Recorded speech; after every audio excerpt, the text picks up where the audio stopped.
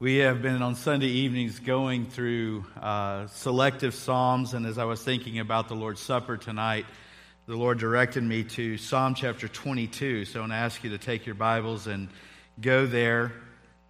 A psalm that Spurgeon referred to as the Psalm of the Cross, and our minds and our hearts are directed there tonight. But I hope and pray that you will see God's plan, God's redemption plan, from the foundations of the world. We have in Psalm chapter 22 a detailed account of the crucifixion of Jesus Christ, and the remarkable thing about that is that this psalm was written 1,000 years before Jesus Christ came. So by the inspiration of the Holy Spirit, David, who is the writer of this psalm, he sees down through centuries, and he sees the cross of the Lord Jesus Christ as clearly as Matthew, Mark, Luke, or John as they recorded. And even as we read it tonight, David is describing both the suffering, as we just heard, and the praise that flow from the cross. And this psalm has double fulfillment. No doubt David, who is writing it, is expressing from his own heart some personal experiences in this psalm, as there were times in his life of distress when he cried out to God. But it goes way beyond David. And as we read it, we will see that it goes into the future. It speaks very clearly. As we read through it, we'll understand, we'll hear things that remind us of the cross. And so in its fullest fulfillment, it is for the future, and it is referring to Jesus Christ. It's obvious for us now as we look back, but as the Holy Spirit was inspiring David to pen these words 1,000 years before Jesus came, all that we see and know now may not have been as obvious to those in that time. But as you and I read it today, you will see and know the reference to the cross that David is writing of. He begins in verse number 1, right out of the gate, with the words that Jesus will speak on the cross. My God, why hast thou forsaken me? Why art thou so far from helping me and from the words of my roaring? O my God, I cry in the daytime, but thou hearest not, and in the night season, and am not silent. But thou art holy, O thou that inhabits the praise of Israel.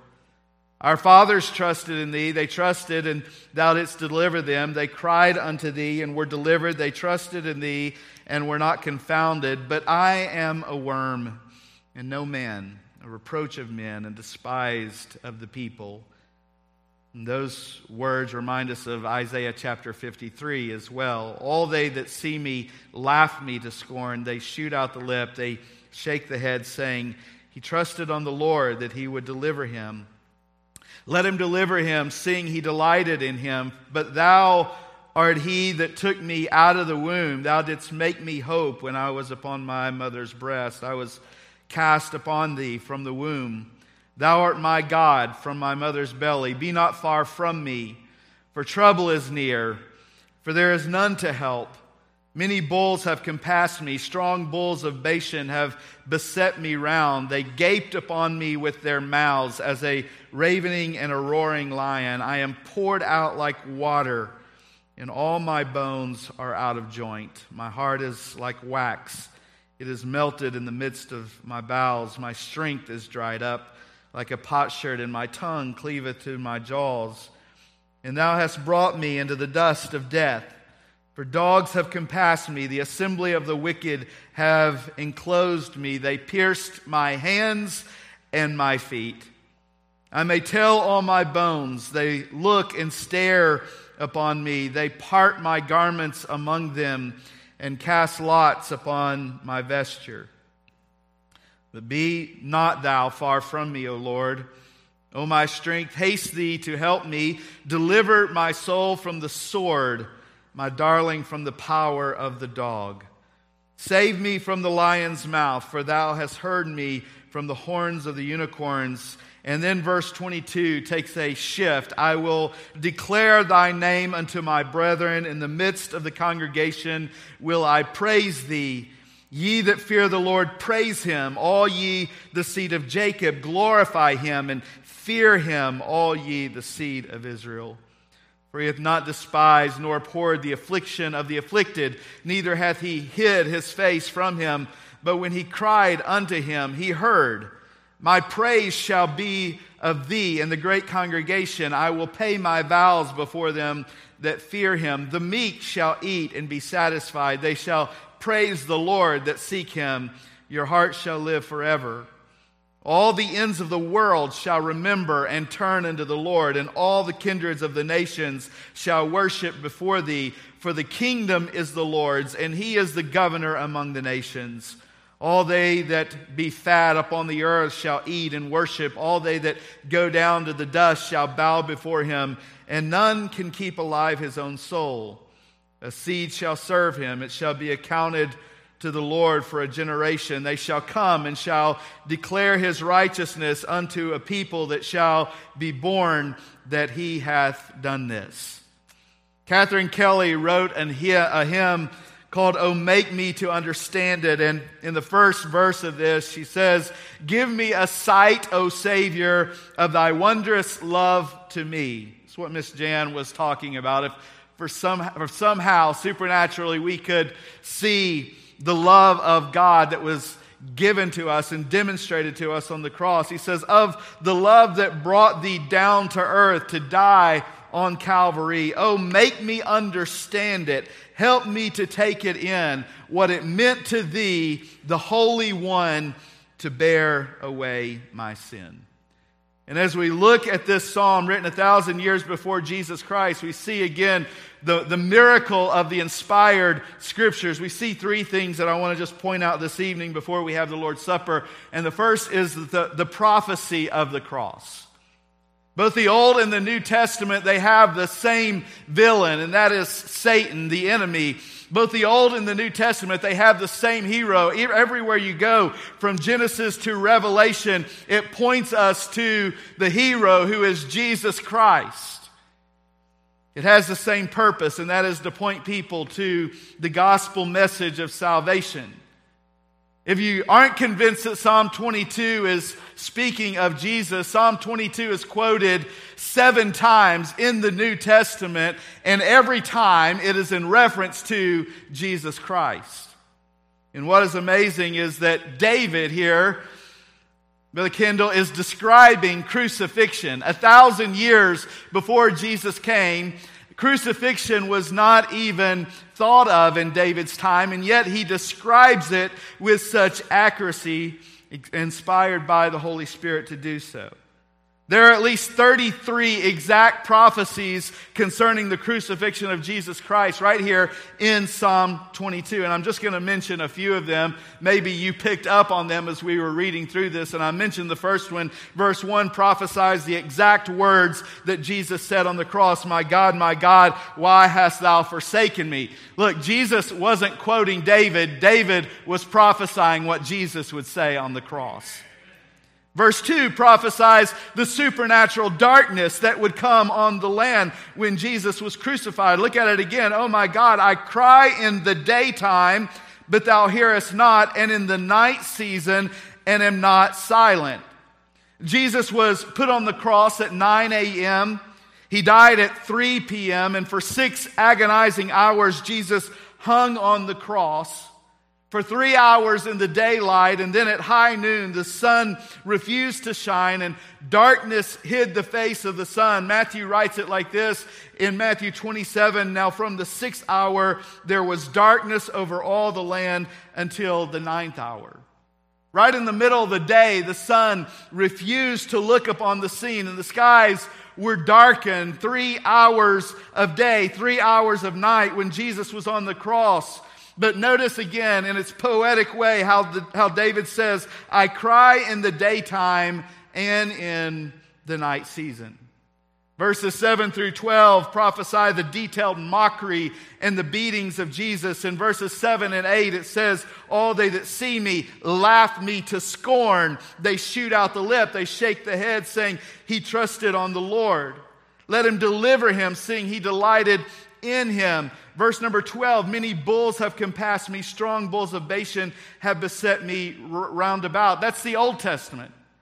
Listen to Matthew describe it in the New Testament account, in the Gospel account in Matthew 27, and they that passed by reviled him, wagging their head and saying, Thou that destroyed the temple and builded it in 3 days, save thyself. If thou be the Son of God, come down from the cross. Likewise also the chief priests, mocking him with the scribes and elders, said, He saved others, himself he cannot save. If he be the King of Israel, let him now come down from the cross, and we will believe him. He trusted in God. Let him deliver him now, if he will have him. For he said, I am the Son of God. The thieves also, which were crucified with him, cast the same in his teeth. Amazing how Psalm 22, 1,000 years before that, gives such vivid description of that same wording that Matthew records in the gospel. And he says in verse number 14 of Psalm 22, I am poured out like water. John 19:34 says, But one of the soldiers with a spear pierced his side, and forthwith came there out blood and water. Verses 17 and 18 prophesy that they stripped him of his garments. Look at it again. I may tell all my bones. Notice this. They look and stare upon me. They part my garments among them and cast lots upon my vesture. Reminding us, Matthew 27:28, and they stripped him and put on him a scarlet robe. Verse 35, and they crucified him and parted his garments, casting lots that it might be fulfilled, which was spoken by the prophet. They parted my garments among them, and upon my vesture did they cast lots. Look, I hope that every time you read Psalm 22 from now on, that it goes well beyond just David writing of his own despair and his own grief, but it reminds you of the cross of the Lord Jesus Christ, because that is exactly what David is writing of and prophesying of. To say that all this is mere chance is absolutely impossible, isn't it? It astounds me how people can read these Psalms and other Old Testament passages that were written hundreds and even thousands of years before Jesus ever came, prophesying in such detail of his crucifixion. A time when crucifixion wasn't even thought of, described so vividly by David. Not only do we see the prophecy of the cross, but secondly, we see the pain of the cross. Jesus suffered, first of all, by the holy hand of God. As we see in verses 1 through 3 again, my God, why hast thou forsaken me? Why are you so far from helping me? And from the words of my roaring, O my God, I cry in the daytime, but thou hearest me not. In the night season, and am not silent. Notice this phrase, but thou art holy, O thou that inhabits the praises of Israel. Thou art holy. God answers the question of why God had to turn his back on his own son, Jesus Christ, and that phrase, thou art holy. Because in the holiness of God the Father, he could not look upon Jesus as Jesus took upon the sins of all the world, of all time, every sin taken upon him. In the holiness of God, God the Father has to turn his eyes away from Jesus. Habakkuk the prophet wrote, saying of God, thou art of purer eyes than to behold iniquity. And when Jesus was on the cross, Jesus was iniquity. He took upon our sin. That's what Paul writes about in 2 Corinthians chapter 5. For he hath made him, Jesus, to be sin for us, who knew no sin, that we might be made the righteousness of God in him. How many of you are thankful for that verse? He became sin for us so that we could have his righteousness applied to our life. So that today, when God sees you and I, he does not see our sin. He sees the righteousness of Jesus. The payment that was made for you and I. Our sins were placed upon Jesus. Every lie, every blasphemy, all perversion, all filth, all drunkenness, all rape, all murder, all unbelief, all blasphemy was placed upon Jesus on the cross. And just as you and I would be forsaken by God if we were to die in our sins, Jesus was forsaken by the Father because he died for our sins. Romans 8:32, Paul writes, "He that spared not his own Son." Speaking of God. He also suffered not only at the holy hand of God, but at the hateful hands of man. And David describes this in verse number 6. He says, "I am a worm, a reproach of men, despised of the people." Jesus is described here as a worm, and the word for worm here is for the crimson worm, a small worm that was crushed to give crimson dye. You see, if you step on a serpent will do what? Strike back. But if you step on a worm, he doesn't strike back. Remember what the Bible says, when Jesus was reviled, he did what? He reviled not. And Jesus, like a worm, it is even described in Isaiah in the New Testament as well, that he was crushed, or as Paul described it. But Jesus, being in the form of God, thought it not robbery to be equal with God, but made himself of no reputation, and took upon him the form of a servant. And he became obedient unto death, even the death of the cross. He suffered at the hands of men, and then, of course, he also suffered at the horrible hands of Satan. Verse 19 through 21 of this psalm describes that. "Be not thou far from me, O Lord, O my strength. Haste to help me. Deliver my soul from the sword, my darling from the power of the dog. Save me from the lion's mouth." This picture is that Satan was also involved in wanting Jesus to die on the cross, hoping and thinking that perhaps he would stay dead if he could just see him killed and crucified, that he would be defeated at the cross. Of course, 1 Peter 5:8 describes him as a roaring lion that walketh about seeking whom he may devour. On the cross, Jesus was under the very assault of hell. Luke 22:53 says, "But this is your hour and the power of darkness." Psalm 22 describes the agony of the cross. God the Father turned his back. His disciples shrank back and suspended between heaven and earth. Jesus died. 100% God, 100% man. He suffered in his humanness. We see the prophecy of the cross in this psalm. We see the pain of the cross. And then lastly, we see the power of the cross. And aren't you thankful for the power of the cross? Suddenly in verse 22, the language shifts. He begins to praise the Lord. There is a change. He has now paid the price. He is now raised from the dead. And he shows himself in these verses as prophet, priest, and king. In verse number 22, he is prophet proclaiming the saving power of God. He says, "I will declare thy name unto my brethren. In the midst of the congregation will I praise thee." He is priest in verse 26. "The meek shall eat and be satisfied. They shall praise the Lord that seek him. Your heart shall live forever." Jesus gave himself for us that he might give himself not just for us, but give himself to us. He is the bread of heaven, John describes. Not only is he the prophet, not only is he the priest, but he is the soon coming king.